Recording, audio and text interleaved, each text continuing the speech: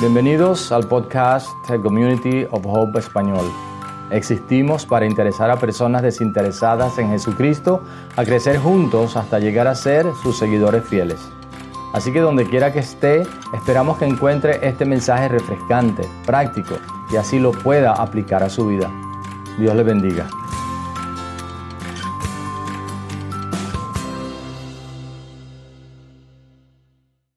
Una vez más, bienvenidos. Un placer siempre compartir la palabra de Dios y adorar juntos al Señor. Es un privilegio, es una responsabilidad, pero más que todo es un gozo. Amén.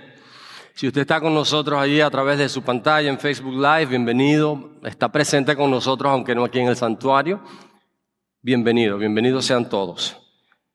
Quiero recordarles que al final, cuando tratemos de despedirnos, y digo tratemos porque siempre nos cuesta despedirnos, ¿verdad? Nos quedamos ahí un montón de tiempo saludándonos y qué bueno. Hay un grupo de hermanos a su mano derecha, el último salón, el salón de oración. Hay un grupo de hermanos que van a estar allí orando con ustedes, los que deseen ir. Hay un equipo que va a estar pendiente de eso.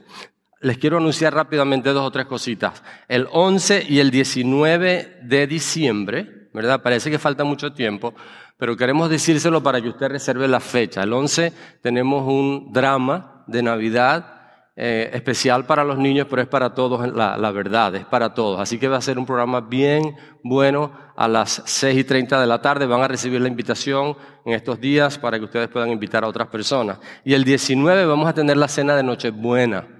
No vamos a tener un servicio en español el 24. Va a haber un servicio en inglés, pero nosotros en español vamos a tener una cena de Nochebuena el domingo 19. Y para eso hay que reservar, para que estemos seguros cuántas personas van a asistir. Recibirán más información, pero solo para que anoten la fecha. No veo a nadie anotando nada.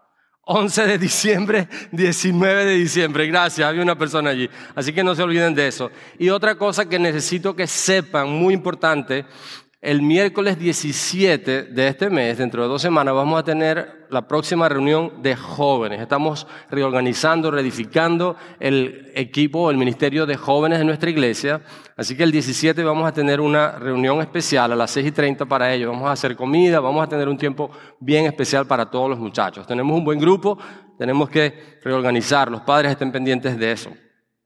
Y hoy cuando recojamos la cena del Señor, vamos a hacerlo con lo que vamos a hacer es que le vamos a pedir a ustedes que pasen aquí al frente, en hileras, hay varias estaciones, y ustedes van a pasar aquí al frente, les vamos a dar instrucciones más claras cuando comencemos, pero los de este lado van a ir hacia esta estación, los de estas 2 hileras van a ir hacia la otra estación, aquí a mi mano izquierda, a su mano derecha, y vamos a hacerlo, ¿verdad? Si alguien tiene temor de estar con el grupo, de todas maneras van a tener unas copitas las que hacíamos antes. Hoy vamos a repartir el pan, hoy vamos a repartir la copa de vino, de jugo de uva, para que sintamos la comunión. Lo que significa la cena del Señor, la comunión es común unión. Y ya tenemos mucho tiempo bien separados, ¿verdad? Entonces vamos a volver a tener esa comunión que teníamos antes de COVID y lo vamos a hacer cada vez mejor. Lo vamos a hacer cada vez mejor. Así que si usted todavía tiene un poquito de temor, está bien, no se sienta mal, pero va a tener su copita allí. Y los hermanos que tienen problemas con el gluten, como el pastor José, ¿verdad? Él no está aquí ahora, ya ellos celebraron su cena antes. Si usted tiene problemas con el gluten, hágaselo saber a los hermanos, que tenemos también una estación para las personas que son gluten free, ¿verdad? Y quiero darles las gracias a todos ustedes que estuvieron bien pendientes de nosotros los pastores de la congregación, en nombre de todos los pastores, porque el mes de octubre fue el mes del pastor y muchos estuvieron pendientes, nos dieron regalos, tarjetas, gracias por eso, ¿verdad? Yo veo todos los días que hay días de todo, hoy en día existen días para todos y gracias a Dios que para nosotros es un mes, pero es un privilegio, sin el pero, es un privilegio ser el pastor de ustedes en una congregación pero tan especial. ¿Cuántos recuerdan que su mamá o su abuelita o alguna tía o alguien más les decía, muchacho, no salgas que te vas a resfriar? Y afuera estaba la temperatura en 100 grados. ¿Alguien recuerda eso? O no salgas que te vas a mojar y te va a dar gripe. Y resulta ser que ni siquiera estaba lloviendo, había una nube por allá lejos, ¿verdad? O ponte una chaqueta, mija, que esta noche... Y había 95 grados. ¿Recuerdan eso? Y parece que nos criamos, ¿verdad?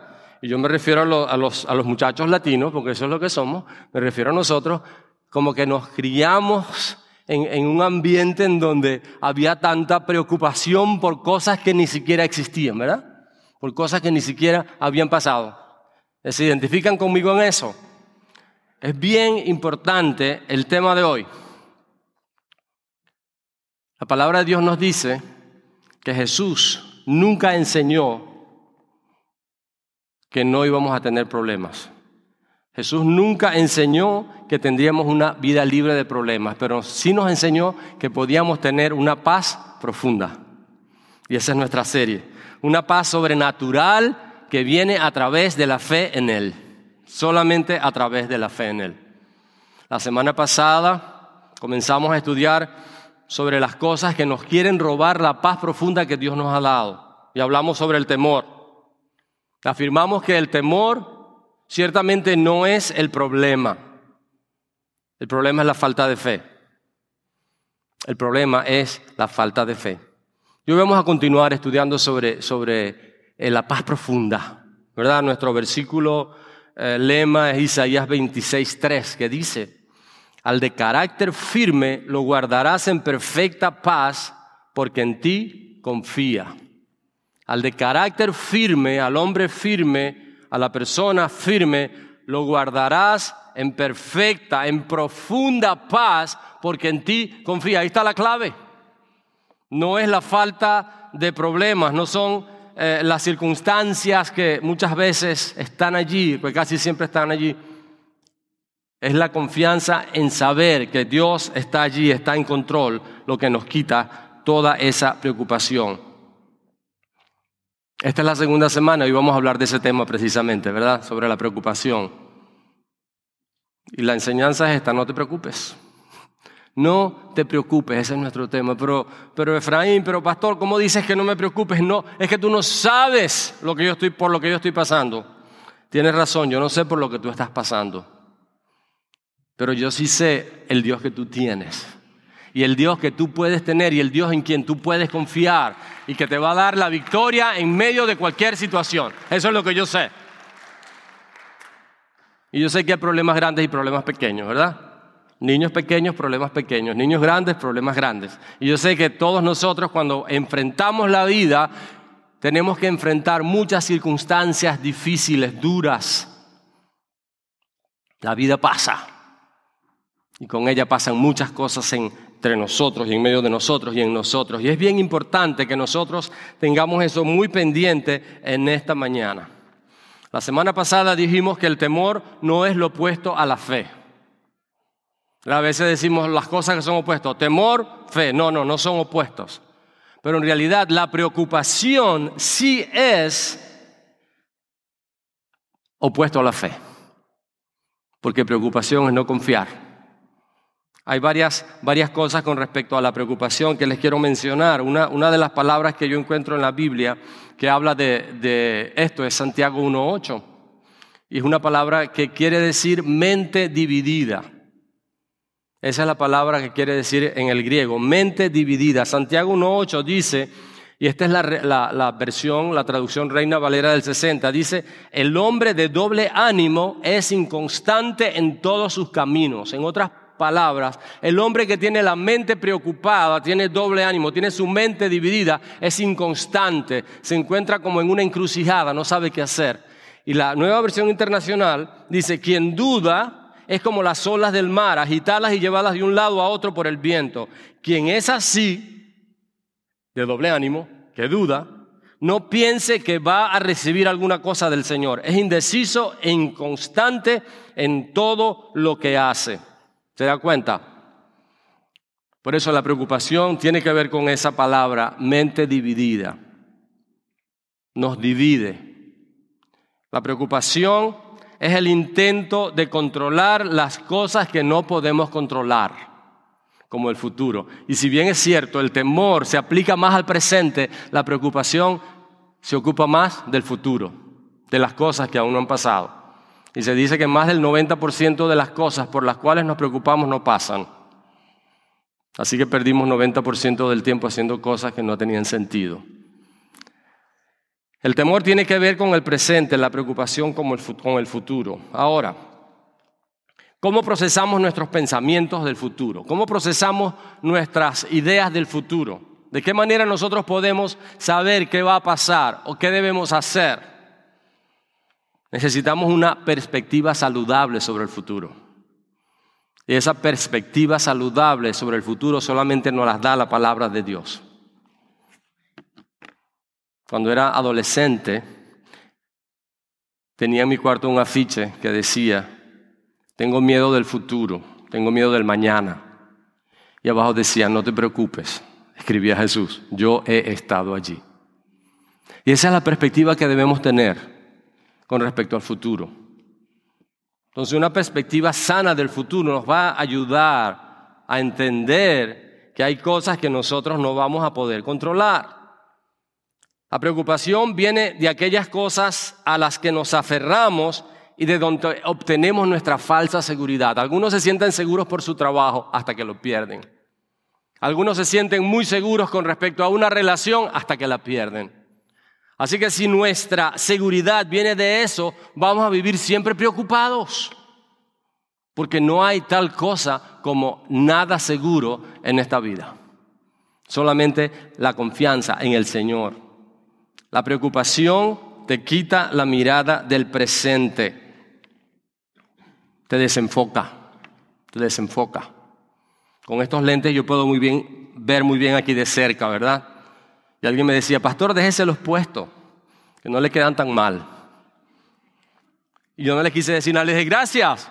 Pero la verdad es que si yo me los pongo, a ustedes los veo desenfocados. Solamente puedo enfocar aquí. Esa es la razón por la que me los quito. Desenfocarse o preocuparse, estar preocupado es estar desenfocados en el presente, porque estamos pensando en el futuro, en cosas que aún ni siquiera sabemos que van a pasar y si pasan no podemos controlar.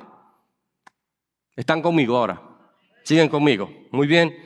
La preocupación te quita la mirada del presente. Recuerda, es preocupación. Es decir, ocuparte antes de que ocurra.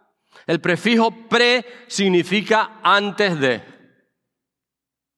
Y yo siempre le digo a la gente, a los hermanos, a las personas: no te preocupes, ocúpate. Haz lo que tienes que hacer ahora. La preocupación te roba el gozo de vivir el presente. La preocupación te roba el gozo de vivir el presente. Porque estás pensando en cosas que ni siquiera han pasado y que ni siquiera a lo mejor van a ocurrir y sobre las cuales no tienes control. Entonces estás hoy preocupado sin disfrutar lo que estás viviendo ahora, que lo puedes disfrutar pensando en lo que quizás pueda pasar. ¿Le ha pasado? ¿Le ha pasado a usted? ¿Verdad? Somos varios, nos ha pasado. Y hoy yo quiero decirte que la palabra de Dios nos enseña claramente que no debemos preocuparnos. En este punto, en el Evangelio de Lucas, el pasaje que vamos a leer, los seguidores de Jesús ahora son miles. Comenzó con unos pocos, no sé cuántos siguen viendo o ya terminaron las dos estaciones o las dos seasons, las dos partes de El Escogido, de Chosen, ¿verdad? Pero en esta altura ya son miles los seguidores de Jesús. Está hablándole a una multitud muy grande. Y el milagro es que lo está haciendo sin micrófono. ¿Qué les parece? Ese es un milagro, ¿verdad? Ahora, es un chiste, se pueden reír. Vamos a tener a alguien aquí, quizás Karen, ¿verdad? Cuando termine de cantar se pone aquí con una pancartita para que les diga: este es un chiste, se pueden reír. Lucas 12, 22 al 31 es nuestro pasaje. Y dice, Lucas 12, 22 al 31. Dice: luego dijo Jesús a sus discípulos. Le está hablando a miles, ¿verdad? Le está hablando a una multitud. Aquí en particular a los discípulos, y hay muchos alrededor. Por eso les digo, no se preocupen por su vida. ¿Qué comerán? Ni por su cuerpo, ¿con qué se vestirán? La vida tiene más valor que la comida y el cuerpo más que la ropa. Fíjense en los cuervos, no siembran ni cosechan, ni tienen almacén ni granero. Sin embargo, Dios los alimenta. ¿Cuánto más valen ustedes que las aves? Tienes mucho valor. Tú vales mucho para Dios. ¿Quién de ustedes, por mucho que se preocupe, puede añadir una sola hora al curso de su vida? Ya que no pueden hacer algo tan insignificante, ¿por qué se preocupan por lo demás? Fíjense cómo crecen los lirios. no trabajan ni hilan. Sin embargo, les digo que ni siquiera Salomón, con todo su esplendor, se vestía como uno de ellos. Si así viste Dios a la hierba que hoy está en el campo y mañana es arrojada al horno, ¿cuánto más hará por ustedes, gente de poca fe? Ven allí lo que decíamos de la preocupación y la fe. Así que no se afanen por lo que han de comer o beber. Dejen de atormentarse. El mundo pagano anda tras todas estas cosas, pero el Padre sabe que ustedes las necesitan. Ustedes, por el contrario, busquen el reino de Dios y estas cosas les serán añadidas. ¿Quién sabe lo que necesitamos? ¿Quién sabe lo que necesitamos? Nuestro Padre. Ustedes han visto algunos niños preocupados por lo que van a comer, ¿verdad que no? Y algunos agaletones de 20 y tantos años tampoco, ¿verdad? Andan preocupados. Pero ese es otro tema, hablaremos de eso en un futuro. Pero los niños que confían en sus padres, o los niños confían en sus padres, por lo tanto, no andan preocupados de que van a comer. Padre, usa tu palabra en esta mañana para que entendamos que tú eres nuestro Padre Celestial, que sabes lo que necesitamos y que te ocupas de nosotros. Por eso de antemano te damos las gracias. Enséñanos lo que tu palabra nos enseña sobre lo que debemos hacer con la preocupación. Que hoy podamos decidirnos a creer en ti y saber que tú tienes control de todo. En el nombre de Jesús. Amén. Amén. El 80% de la población, cuando Jesús escribe estas palabras, cuando Jesús más bien habla lo que habla Jesús, en este caso Lucas escribe lo que escribe nuestro hermano el doctor Lucas, el 80% de la población eran pobres del campo, tenían trabajos rurales, eran muy pobres, ¿verdad? Muy poco se sabe de ellos porque la documentación que existe de esa época se escribía solamente para la élite, para los grupos altos de la sociedad. No hay información sobre cómo ellos vivían y qué ellos tenían, solamente pocas cosas. Sabemos, sin embargo, que en una época donde no había ni supermercados ni tiendas, era muy probable que la gente no supiera qué iba a comer ni cuándo sería su próxima comida. Otra vez, si han visto la serie de Chosen, se darán cuenta de esa realidad. ¿Cuántos de nosotros esta mañana, bueno, yo sé que algunos quizás estaban preocupados sobre qué ropa se iban a poner, ¿verdad? Algunos preocupados de qué se iban a poner. Pero no de que no tenían ropa, sino qué les quedaba mejor. ¿Verdad? Cuando hemos estado en África, mi esposa y yo, no hemos visto a ninguno de los hermanos, de las personas que conocemos ya que estaban preocupados de lo que se iban a poner. Tenían 2 o 3 cosas nada más. Y nosotros aquí nos preocupamos. ¿Qué nos pusimos el domingo pasado? La gente del templo no me pueden ver con la misma ropa, ¿verdad? Algunos de los hermanos tienen 52 camisas para ponerse una cada domingo. Algunas hermanas tienen 52 pares de zapatos, porque esa me la vieron hace 3 semanas. El domingo pasado iba a molestar a Karen con sus botas tejanas, que me gustaron mucho, por cierto. Entonces, y no nos ponemos lo mismo. ¿Sí o no? ¿Estoy hablando la verdad o no? ¿Verdad? ¿Cuándo nos preocupamos esta mañana porque no teníamos comida? Y no es porque no tenía dinero. Si no tenía comida es porque ella no quiso salir o porque no la compró. Ahora, hermanos, a quienes se les escribe no tenían las posibilidades que tenemos nosotros. Entonces, para nosotros eso no es tan importante, no es tan relevante. Pero para ellos, hablar de preocuparse, Jesús les está hablando de la ropa y Jesús les está hablando de la comida cuando no sabían qué iban a comer.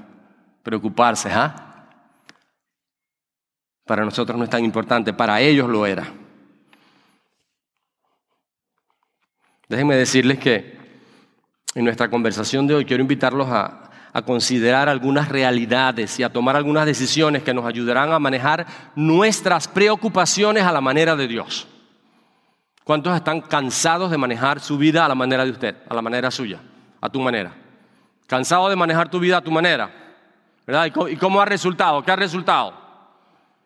Estábamos en Etiopía en una ocasión, en un sector que se llamaba Langano, una aldea bien pobre, con mucha miseria. El 99.5% más musulmanes. Y estaba con un hombre anciano ¿verdad? Y mi intención no es criticar, ni juzgar, ni condenar, es mostrar una realidad. Y llegamos a hablarles del Señor, ¿verdad? Teníamos 3 traductores, porque yo le hablaba en inglés, esta persona hablaba el idioma que se habla en Etiopía y él tenía que traducirle a otra persona que hablaba el dialecto de ellos. Entonces, cuando le hablamos de Jesús, la persona, el hombre, me dijo, no me interesa. Yo estoy bien como estoy. Y yo vi alrededor. Y yo digo, ¿cómo que estás bien como estás? Si la miseria, y no solamente hablando de no tener agua y de no tener nada literalmente, sino de la pobreza espiritual, la miseria espiritual, el dolor en que se veían que esas personas estaban. Estoy comunicándome con ustedes, estamos hablando de lo que dice la palabra de Dios. La importancia de saber que cuando manejamos nuestra vida a la manera nuestra, podemos pensar como este señor, yo estoy bien. Pero la verdad es que si somos honestos, en muchas áreas de nuestras vidas no estamos bien. No estamos bien. Jesús nunca dijo, y esto es una nota que quiero asegurarme de que la comparto con ustedes, Jesús nunca dijo que no nos ocupáramos del futuro. ¿Se dan cuenta? Una cosa es ocuparse y otra es preocuparse. Esto es sabiduría versus preocupación. Jesús nos mandó a ocuparnos en ser previsivos y lo dijo en Lucas 14:28 y Salomón en muchos proverbios también lo dice. Lucas 14:28, anótenlo si no está en la pantalla, dice, supongamos que alguno de ustedes quiere construir una torre. ¿Acaso no se sienta primero a calcular el costo para ver si tiene suficiente dinero para terminarla? Jesús está hablando de ser previsivos. Jesús está hablando de hacer planes para el futuro. Eso no está mal. Y Salomón en muchos de sus proverbios, repito, enseña también esto. Yo le recomiendo que planifique su vida, sus días, sus semanas, por unos minutos y ocúpese de hacer lo que bajo la dirección de Dios usted se ha propuesto hacer y deje los resultados a Dios sin preocuparse. No se angustie por lo que va a pasar. Si usted está obedeciendo a Dios hoy y lo hace mañana y lo hace pasado mañana, usted va a estar en la voluntad de Dios. Día tras día, hacer lo que tenemos que hacer hoy. La preocupación, mis amados hermanos, y quiero que consideremos esta verdad. Considerando que la preocupación no sirve para nada, ¿verdad? La preocupación no sirve para nada. Dígale a alguien, no sirve para nada. Preocuparse no sirve para nada. El versículo 25 que leímos dice, ¿quién de ustedes, por mucho que se preocupe, puede añadir una sola hora al curso de su vida? No podemos. No podemos.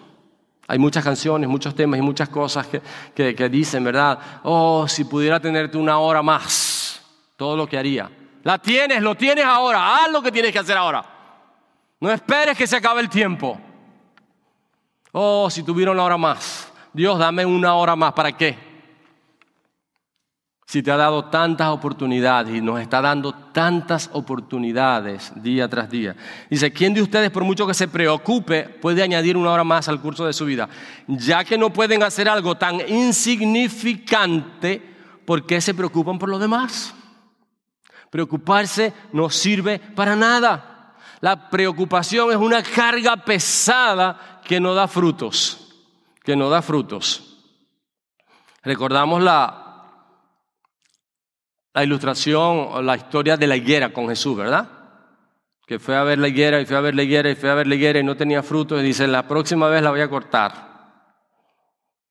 La preocupación es algo así, no da frutos. Y no tenemos que esperar 1 o 2 o 3 veces, tenemos que cortarla de una vez. En esta mañana mi propósito es que ustedes corten con sus preocupaciones y yo cortar con las mías, porque no dan fruto. No vale la pena preocuparse porque no dan fruto.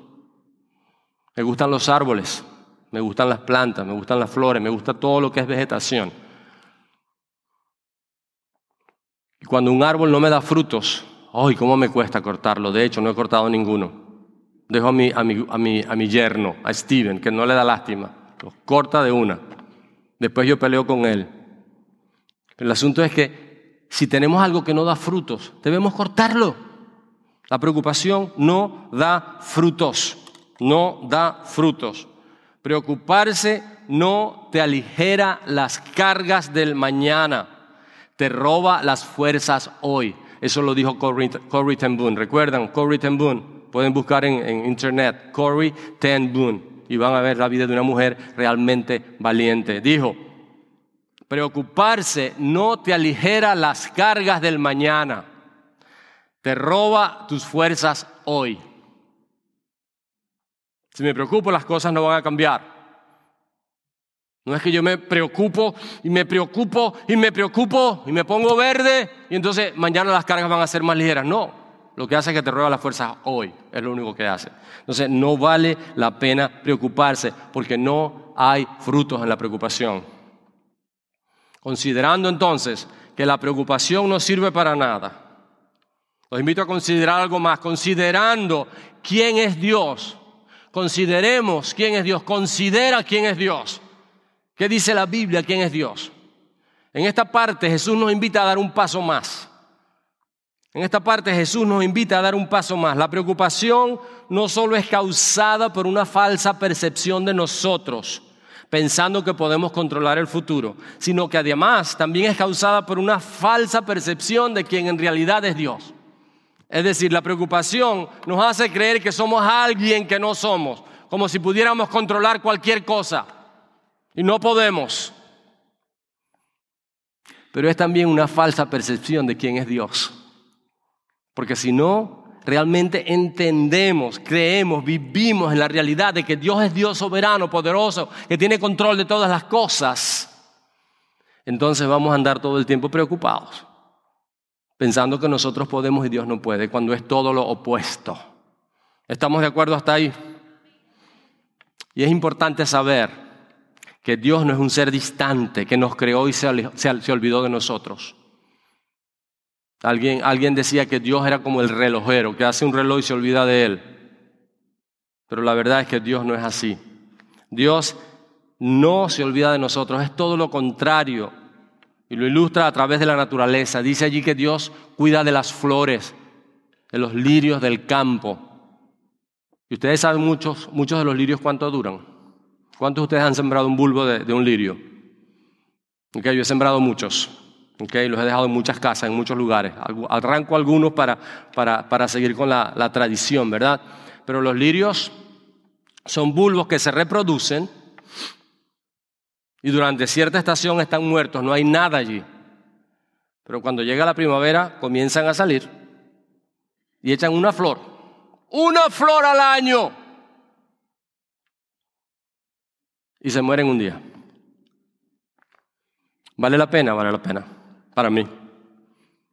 Yo le digo a mi esposa y a mis hijos, vengan, miren el lirio, qué hermoso. Y ellos vienen. Está hermoso, papi, gracias. Pero yo lo disfruto. Jesús dice, con toda la pompa de Salomón, con todo el dinero, con toda la sabiduría de Salomón, no podía vestirse como un lirio. Fíjense cómo Dios lo dice. Que Prada, ni que Carolina Herrera, que Gucci, ni que nada. Algunos están preocupados ¿verdad? Ups, silencio de un cementerio. Más de un culpable aquí. Esa no era mi intención. Pero me importa un pepino Prada, ni Carolina, ni Gucci. Un pepino me importan. ¿Verdad? Y les voy a decir por qué. A lo mejor no se los digo, para que no haya otro silencio. Pero lo que quiero decir sencillamente es que mucho de lo que nosotros hacemos, y está bien, si usted lo puede hacer, hágalo, ¿verdad? Pero yo le recomiendo que más bien comience a guardar más dinero para la ofrenda de Navidad y que más bien haga cosas que produzcan más. Pero está bien, no se sienta culpable, no vaya a esconder sus zapatos Prada. Por favor, no se vaya a ir descalzo en esta mañana. Yo le voy a decir, qué bello tu Prada, ¿verdad? Está muy bien, no hay ningún problema, ese no es el punto. El punto es este, mis amados hermanos. En realidad, lo que quiero decir es que con todo lo que podamos hacer, si podemos, y aunque el lirio se tarde 1 año para florecer, y aunque dure un solo día, Jesús dice en su palabra que ninguno de nosotros, ni Salomón lo pudo hacer, con toda la pompa que podamos tener, nos podemos parecer a uno de esos lirios que Dios ha creado. Ese es el punto, más nada. Olvídese de lo demás. Y la otra verdad es que Él dice que aún los pájaros, Dios los alimenta. Yo comencé a alimentarlos y tengo allá varios lugares en mi jardín con pájaros, pero llegó una trulla tan grande, una trulla es una manada, una ganga, una pandilla de pájaros tan grande que casi se llevan hasta los postes, ¿verdad? Pero el asunto es que no los alimenté más por un tiempo, estamos dándole descanso. Pero ninguno de ellos se ha muerto por hambre, ¿verdad? Porque dice la palabra que Dios los alimenta. Y si Dios hace eso, ¿cuánto más lo va a hacer con nosotros? Y dice, hombres de poca fe. ¿Por qué? Porque se preocupan. Dios nos va a dar todo cuanto necesitamos. ¿Cuánto necesitamos? ¿Cuánto necesitamos? La Biblia enseña que Dios es un Dios íntimo, que le gusta intimidad, que le gusta tener una relación con nosotros, que se ocupa de cada una de nuestras necesidades. Considerando que no puedo controlarlo todo. Esa es la siguiente verdad que quiero que consideren. ¿Cuántos de nosotros tenemos el síndrome de Dios? Que creemos que podemos controlar las cosas. Dios con D minúscula, ¿verdad? Dios con D minúscula. Pensamos que podemos controlarlo todo. Algunos pastores teníamos ese síndrome. Queremos que las personas cambien y pensamos que gritando, pensando que haciendo esto o aquello las personas van a cambiar. No, las personas van a cambiar cuando ellas quieran cambiar. Cuando ellas quieran cambiar. Cuando me di cuenta de eso, dije, yo no lo puedo cambiar. Gloria, Señor, a tu nombre. Ese no es mi trabajo, es el trabajo de Dios. Tú solo puedes responder a lo que nosotros enseñamos y predicamos. Obedeces o no obedeces. Pero yo no puedo cambiar a nadie, ni tú tampoco. No podemos cambiar a nadie. Dígale a su esposo, a su esposa, a un amigo que esté ahí, dígale, no puedes cambiar a nadie. ¿Verdad? Y se lo dije en acento isleño, ¿verdad? No puede, nadie se lo dijo. Dígaselo, no tenga miedo porque usted quiere seguir cambiándolo y no lo va a cambiar. Solamente Dios lo va a cambiar. Solamente Dios la va a cambiar. Solamente Dios nos puede cambiar cuando dejamos que Él obre, cuando dejamos que Él actúe. Amén.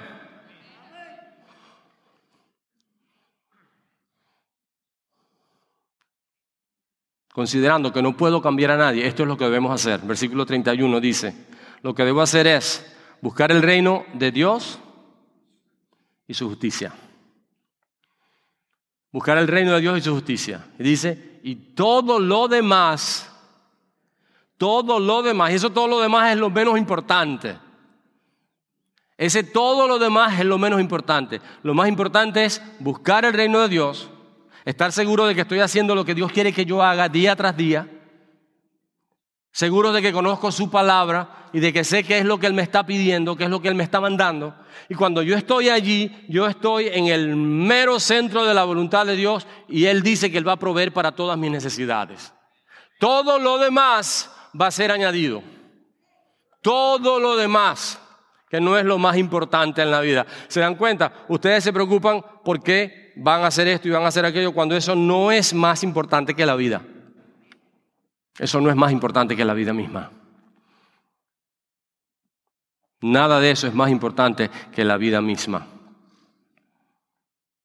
Entonces, considerando esas tres cosas, aquí viene algo muy importante. Decido,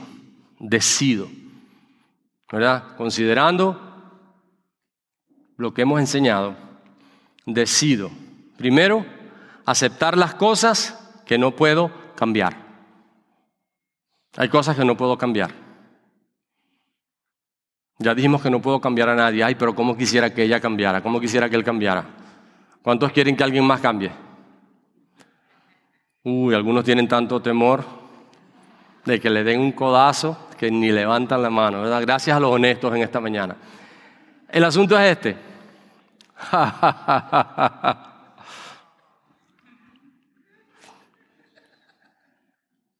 Yo los puedo ver a todos desde aquí, a toditos los veo desde aquí. ¿Y cómo que si los veo? El asunto es que yo debo decidir hoy, ahora mismo, aceptar las cosas que no puedo cambiar. Eso significa renunciar a querer controlarlo todo. No soy Dios. ¿Cuántos controladores aquí? Ajá. Yo sé que tienen que levantar las manos, algunos por allá, otros por aquí, otros por aquí, otros por aquí y otros por aquí. Yo soy controlador. Que sí soy controlador. Mi esposa va a pasar a dar testimonio, no se crean. Ni se le ocurra pasar a mi esposa aquí ahora. ¿Verdad? La mando a sentar públicamente. Pero hay controladores. Y lo peor es que ellos dicen, yo no soy controlador, pero hazlo así. Renunciar a querer controlarlo todo. Decido eso. ¿Cuántos deciden eso hoy? Aceptar las cosas que no puedo cambiar, ¿verdad? Dentro de eso, entregarle a Dios todo lo que no puedo cambiar. Hay cosas que yo no puedo cambiar. 41 años más 5 de noviazgo, mi esposa ha querido cambiar cosas en mi vida.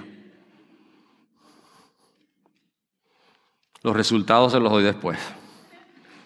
Lo mismo yo. ¿Cuántos de nosotros hemos querido cambiar a otra persona o situaciones? ¿Hemos podido? Entregarle a Dios todo lo que no puedo cambiar. Segundo lugar, decido pedir valor para cambiar las cosas que puedo cambiar. Nos enfocamos en cambiar lo que no podemos y descuidamos lo que sí podemos. ¿Se dan cuenta? ¿Cómo somos? ¿Verdad? Y algunos se hacen rizos porque tienen el pelo muy liso. Y otros se alisan el pelo porque lo tienen muy rizo. Y otros se lo pintan porque lo tienen muy blanco y otros se lo pintan blanco porque lo tienen muy negro. Y lo peor es que el pelo rizo vuelve a salir. Y el pelo liso se vuelve a alisar, ¿verdad? Y algunos salen así. Está lloviendo. Me voy al carro.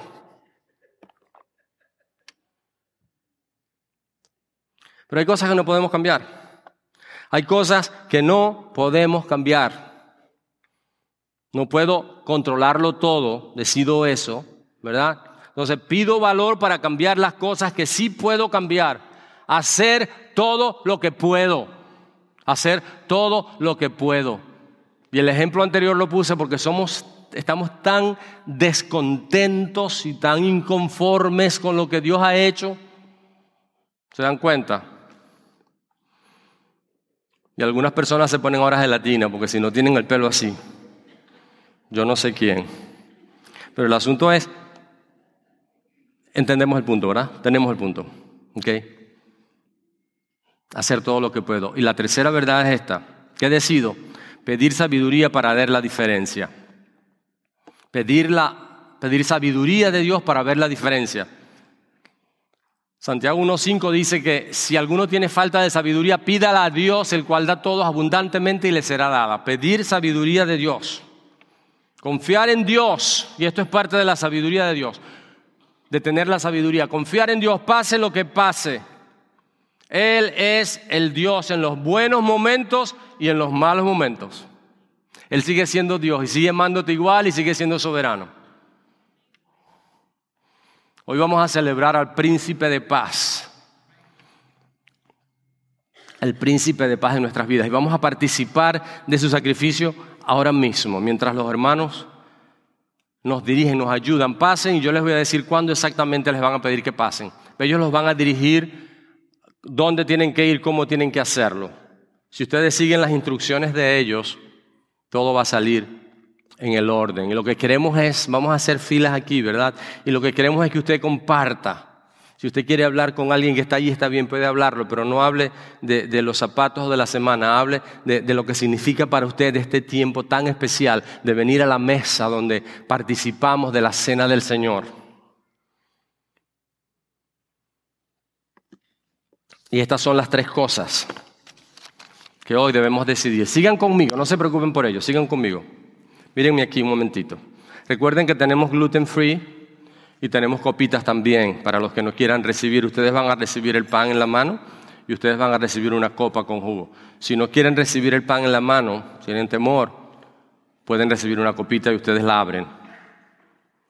Pero este es un tiempo de comunión, donde vamos a venir aquí para recibir los elementos de la cena y lo que estamos haciendo es diciéndole: Señor, estamos aquí en tu presencia. Estamos en el momento más sublime de la historia, cuando Jesús estaba con sus discípulos y les dijo: esta noche me van a entregar y voy a morir y mi cuerpo va a ser entregado, mi sangre va a ser derramada. Vamos a hacerlo con la subliminalidad que este acto representa, con la reverencia que significa el hecho de reconocer que Jesús murió por nosotros. Y mientras lo hacemos, estas son las 3 cosas que yo te pido que tú hagas como resultado de este mensaje de hoy. Aceptar lo que no puedes cambiar, pedir valor para cambiar lo que puedes y pedir sabiduría de Dios para reconocer la diferencia. Recuerdan esa oración de la serenidad, ¿verdad? Muy bien. Celebrate Recovery lo hacen completo. Yo les voy a invitar a que hagamos eso en esta tarde. Allí donde estás, lo primero que te voy a pedir es que cierres tus ojos. Y antes de pasar al altar, la palabra de Dios nos dice: si recuerdas que en tu corazón hay algo que tienes contra alguien, si hay algo que no está bien en tu vida, decide allí donde estás resolverla ahora mismo.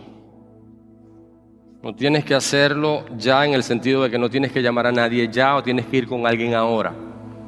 Pero decide, resuelve en tu corazón que lo vas a resolver y que no vas a tener esa carga en tu vida. Y entonces ven a la mesa, ven al altar, ven a recoger los elementos.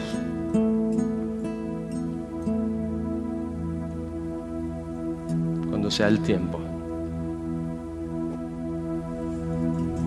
Dile: Señor, estoy en tu presencia.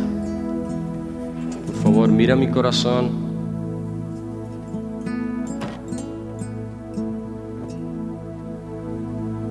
Y ponte a cuentas con el Señor.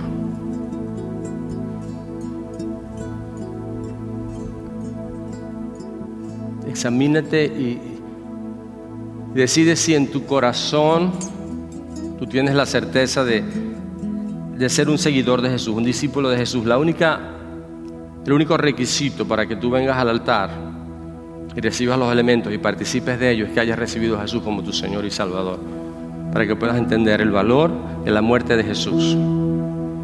Si no lo has hecho, este es un buen tiempo para decirle: Señor Jesús, ven a mi vida. Reconozco que moriste en la cruz por mis pecados, que resucitaste y ahora vives. Y eres el Salvador, eres el Hijo de Dios, el Salvador del mundo. Eres el Cordero de Dios que quita el pecado del mundo.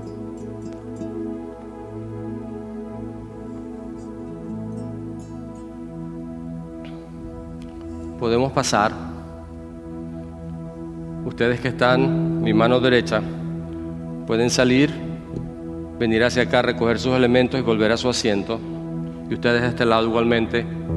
Y ustedes de aquella hilera también, vengan hacia acá al frente, recojan sus elementos y regresen. Traten de salir por el centro, por aquel lado, de manera que no se enreden. Traten de salir hacia su mano izquierda, los de este lado, hacia su mano derecha, los de aquel lado.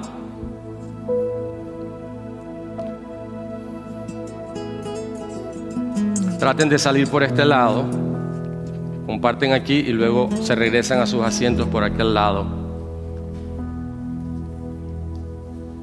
Y este es un tiempo muy sublime. Es un tiempo muy sublime.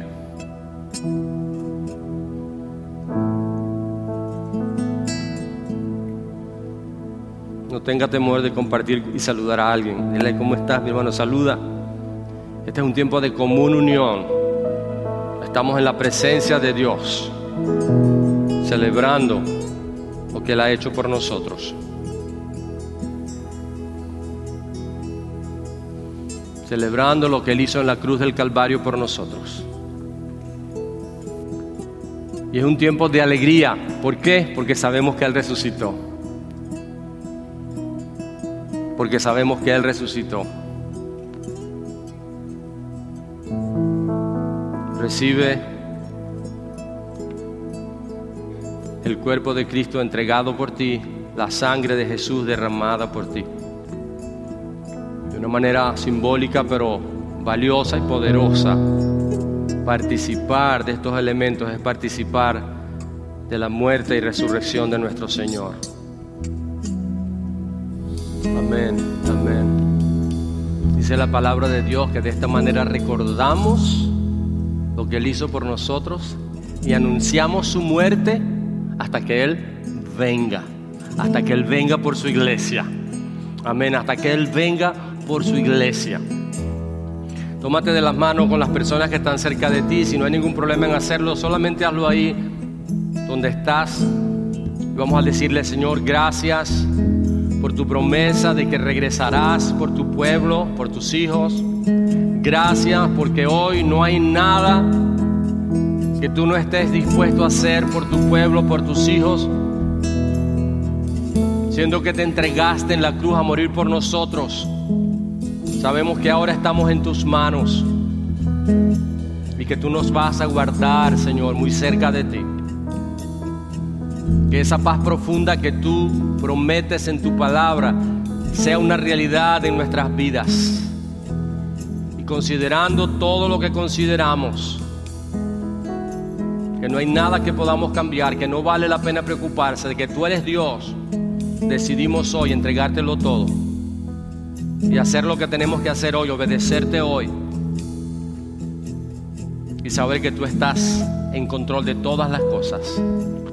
Y por eso te alabamos y te bendecimos. Y ahora nos despedimos, Señor, con tu bendición. Con tu presencia nos acompañe, que tu paz nos guíe, Señor, nos llene. Y seamos instrumentos en tus manos para bendición de muchos. En el nombre de Jesús. Amén. Hay un equipo de personas orando a su mano derecha en el último salón. Si desean que alguien ore por usted, vaya allá, por favor. Saludémonos los unos a los otros. Bendigámonos los unos a los otros. En el nombre de Jesús.